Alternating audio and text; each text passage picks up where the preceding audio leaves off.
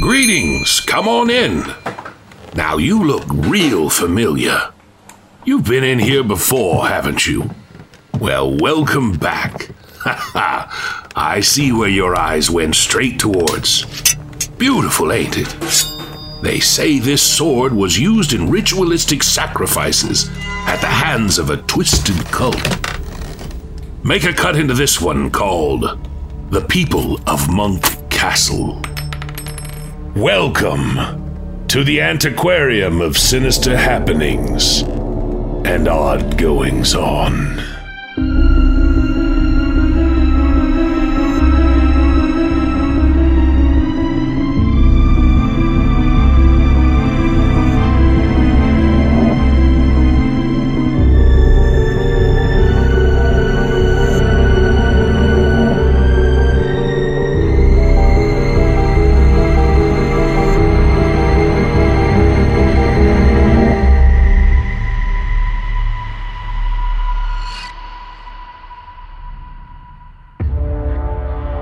There was a place in Montclair where the most terrible of things occurred. Things too painful to be real, and too unreal to be painful. On the border of Verona, a text... 911, what is your emergency? Yeah, hi, this is gonna sound kind of strange, but there's a man stumbling around in circles in my front yard. Yeah, he looks sick or lost or drunk, something. I woke up to get a glass of water and I heard snow crunching around underneath my front window, so I peeked out. I'm looking right at him now. He's about 10 yards away from me. Something's not right. What is your address, ma'am? 1617 Quarry Lane in Pinella Pass. I'm going to send a squad car your way, but that's quite a ways out. Are you alone in your house? Yes, I'm alone. Can you confirm that all of your doors and windows are locked? I know that my front door is definitely locked, but I'll go check my back door again real quick. Stay on the phone with me. I appreciate your help, by the way. I know this is kind of strange, but I really hope that... Ma'am, are you still there? He's still in the yard, but what the fuck? He's upside down. Ma'am, stay on with me. What is happening? He's staring right at me, but he's standing on his hands now. He's perfectly still staring straight at me. He's doing a handstand and he's smiling at me and not moving. He's doing a handstand, ma'am? I don't know how he... Yeah, he's facing me and he's standing on his hands. He's got this huge smile and he's perfectly still. What the fuck? Please, get here. Someone now, please. Ma'am, I need you to remain calm. I've put out the call and an officer's on his way. His teeth are so huge. What the fuck? Please, help me. Ma'am, I want you to try and keep an eye on him, but make sure your back door is locked again. We need to make sure all possible access points are secured. Can you talk me through and confirm that your back door is locked? Okay, I'm walking backwards now, and I'm keeping him in my sight.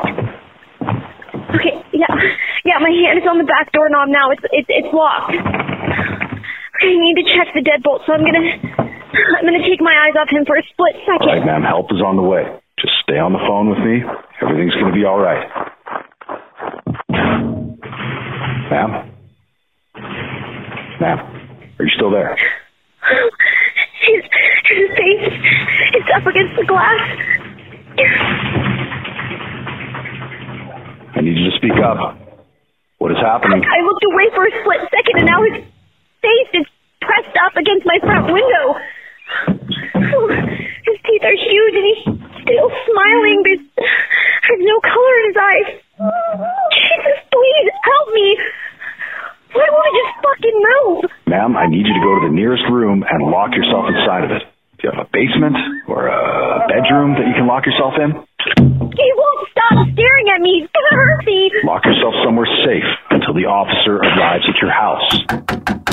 Can you hear me? Yes, Okay, yes. I'm gonna lock myself in my room. And you're positive that you're alone in the house, correct? Yes, I'm alone in the house. Wait. He's moving. Shaking his head. He's telling me no. He can hear us. He's telling me that I'm not alone. there? I heard a loud noise. Is everything all right?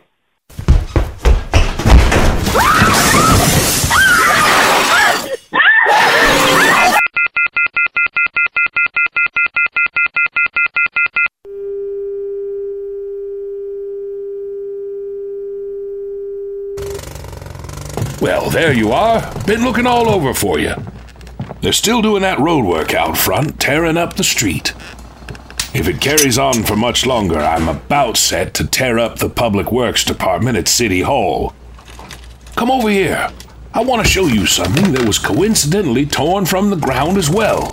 It's a bit morbid, and for those with more discerning taste like yourself, it's a gravestone from New Vineyard Memorial Cemetery.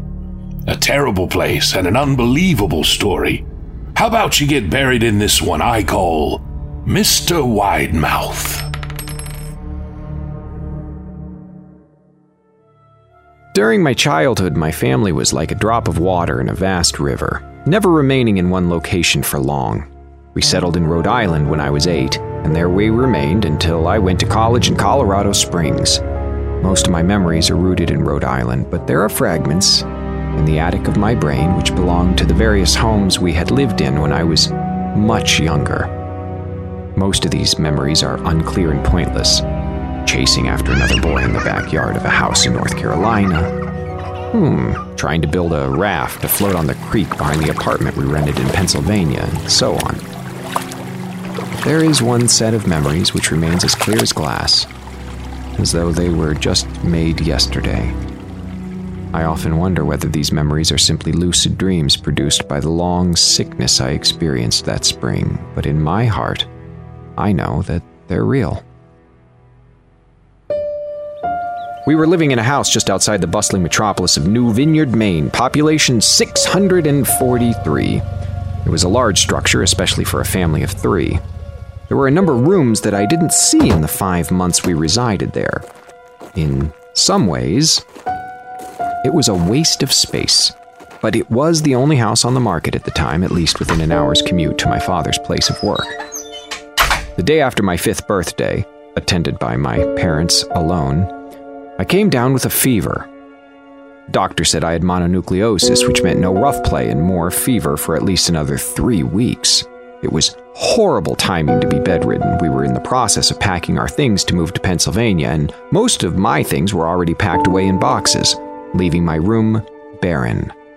My mother brought me ginger ale and books several times a day, and these served the function of being my primary form of entertainment for the next few weeks. Boredom always loomed just around the corner, waiting to rear its ugly head and compound my misery. I don't exactly recall how I met Mr. Widemouth. I think it was about a week after I was diagnosed with mono. My first memory of the small creature was asking him if he had a name. He told me to call him Mr. Widemouth because his mouth was large.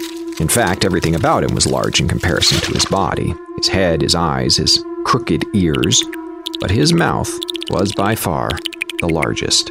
You look kinda like a Furby, I said as he flipped through one of my books. Mr. Widemouth stopped and gave me a puzzled look. Furby? What's a Furby? He asked. I shrugged. You know, the toy. The little robot with the big ears. You can pet and feed them, almost like a real pet. Oh. Mr. Widemouth resumed his activity. You don't need one of those. They aren't the same as having a real friend. I remember Mr. Widemouth disappearing every time my mother stopped by to check in on me. I lay under your bed, he later explained. I don't want your parents to see me, because I'm afraid they won't let us play anymore. We didn't do much during those first few days. Mr. Widemouth just looked at my books, fascinated by the stories and pictures they contained. The 3rd or 4th morning after I met him, he greeted me with a large smile on his face. I have a new game we can play. We have to wait until after your mother comes to check on you, because she can't see us play it. It's a secret game. After my mother delivered more books and soda at the usual time, Mr. Widemouth slipped out from under the bed and tugged my hand.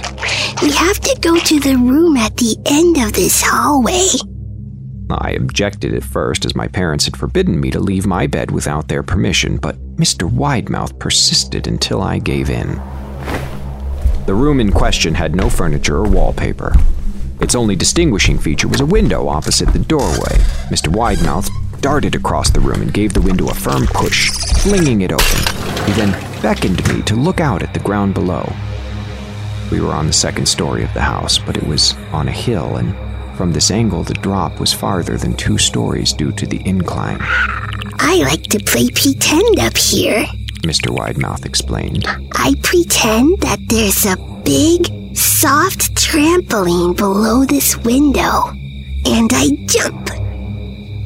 If you pretend hard enough, you bounce back up like a feather. I want you to try. I was a 5-year-old with a fever, so only a hint of skepticism darted through my thoughts as I looked down and considered the possibility. It's a long drop. But that's all a part of the fun. It wouldn't be fun if it was only a short drop. If it were that way, you may as well just bounce on a real trampoline. I toyed with the idea, picturing myself falling through the thin air only to bounce back to the window on something unseen by human eyes. But the realist in me prevailed. Maybe some other time, I said. I don't know if I have enough imagination. I can get hurt. Mr. Widemouth's face contorted into a snarl, but only for a moment. Anger gave way to disappointment. If you say so. He spent the rest of the day under my bed, quiet as a mouse. I do apologize, but a delivery just arrived here at the shop, and I need to sign for it. Sit tight, and I'll be back quicker than a rat up a drain pipe.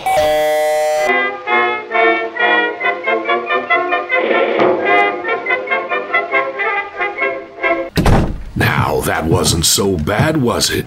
Let's glide back into this nightmare, shall we? The following morning, Mr. Widemouth arrived holding a small box.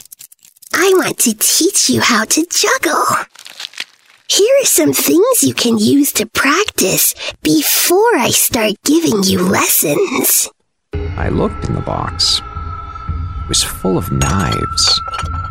My parents will kill me, I shouted, horrified that Mr. Widemouth had brought knives into my room, objects that my parents would never allow me to touch. I'll be spanked and grounded for a year. Mr. Widemouth frowned. It's fun to juggle with these.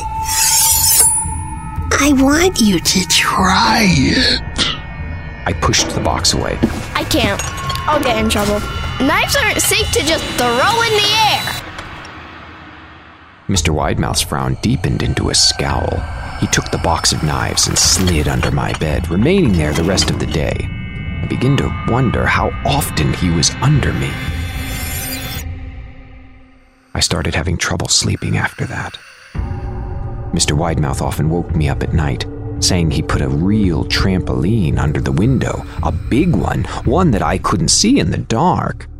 I always declined and tried to go back to sleep, but Mr. Widemouth persisted. Sometimes he stayed by my side until early in the morning, encouraging me to jump. He wasn't so fun to play with anymore. My mother came to me one morning and told me I had her permission to walk around outside. She thought the fresh air would be good for me, especially after being confined to my room for so long.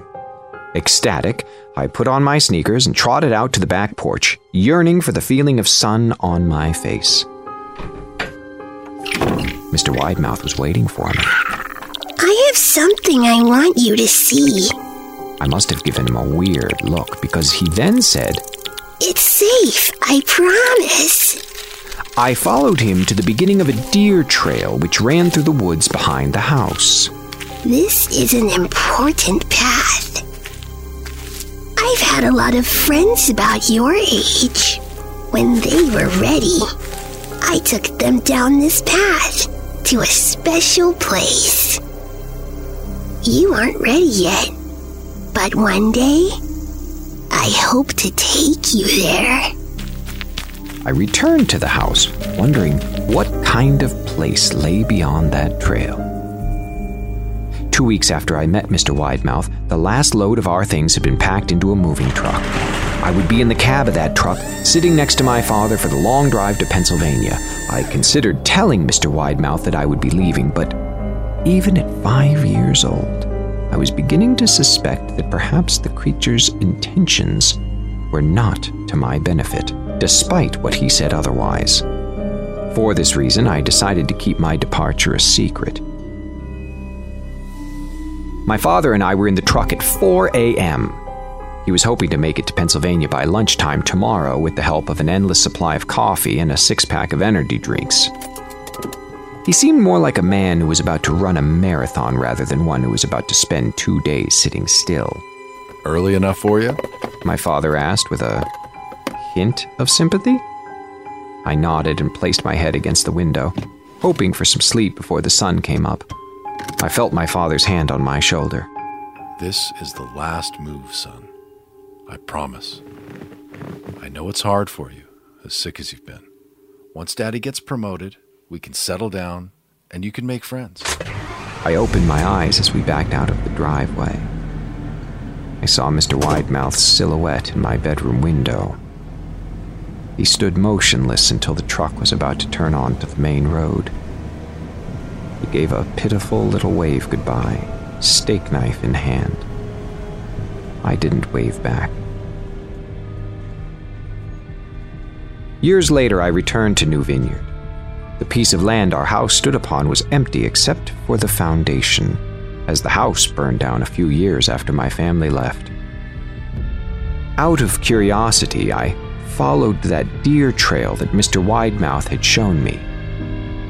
Part of me expected him to jump out from behind a tree and scare the living bejesus out of me, but I felt that Mr. Widemouth was gone, somehow tied to that house that no longer existed. The trail ended at the New Vineyard Memorial Cemetery. I noticed that many of the tombstones belonged to children.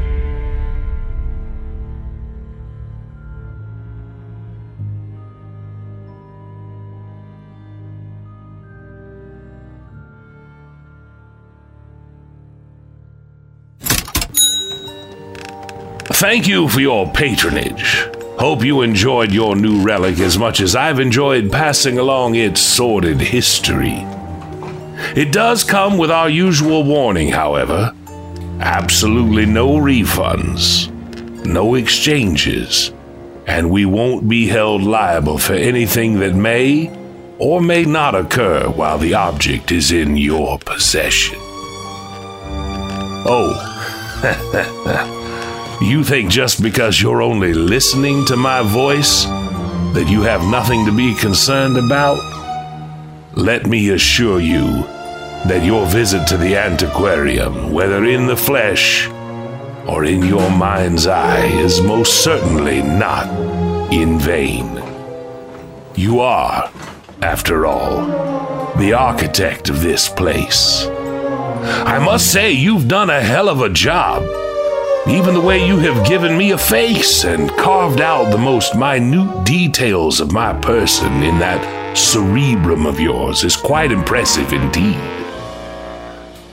Therefore, the items you procure within these walls, even on a metaphysical level, are very, very real, and are now and forever part of your subconscious. All part of our standard bill of sale, really. Till next time, we'll be waiting for you whenever you close your eyes, in the space between sleep and dream.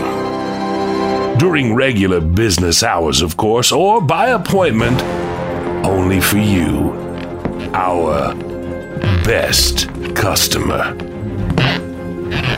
You have a good night now.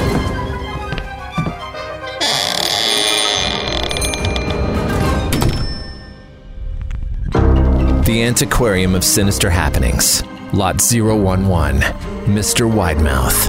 Written by Perfect Circle 35. Narrated by David Dastmalchian. Featuring Jade Shand as the young narrator. Deidre Morton as Mr. Widemouth. Conan Freeman as the father. I'm a 911 operator. Written by Higgs Thunder. Featuring Scout Taylor-Compton as the woman. Conan Freeman as the operator. Stephen Knowles as the antique dealer. Additional music by Coag, Kevin MacLeod, Jordy Delmo, Dave DeVille, and Tim Kulig. Engineering, production, and sound design by Trevor Shand. The Antiquarium of Sinister Happenings is created and curated by Trevor and Lauren Shand. Theme music by the Newton Brothers. Follow us on Instagram and Twitter at AntiquariumPod. Call the Antiquarium at 646-481-7197. Murder in America is a true crime podcast that covers stories from all 50 states, including stories of mass shootings, serial killers, and lesser-known murders. Do you find yourself doing more research after listening to a true crime show? Well, Courtney and I used to do the same thing, and that's why we created Murder in America. Our podcast dives deep into each case. Our storytelling will make you feel like you're right there within the case with us, watching it all play out, and we do not shy away from the graphic details. If you're a fan of true crime, then listen to Murder in America on Spotify now.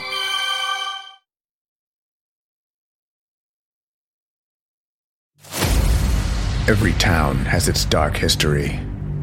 Hometown Ghost Stories is a paranormal podcast that goes town to town all across the globe, exploring the world's most haunted places, tapping into the dusty archives and the darkest corners to bring you the most terrifying stories of real people and their harrowing experiences.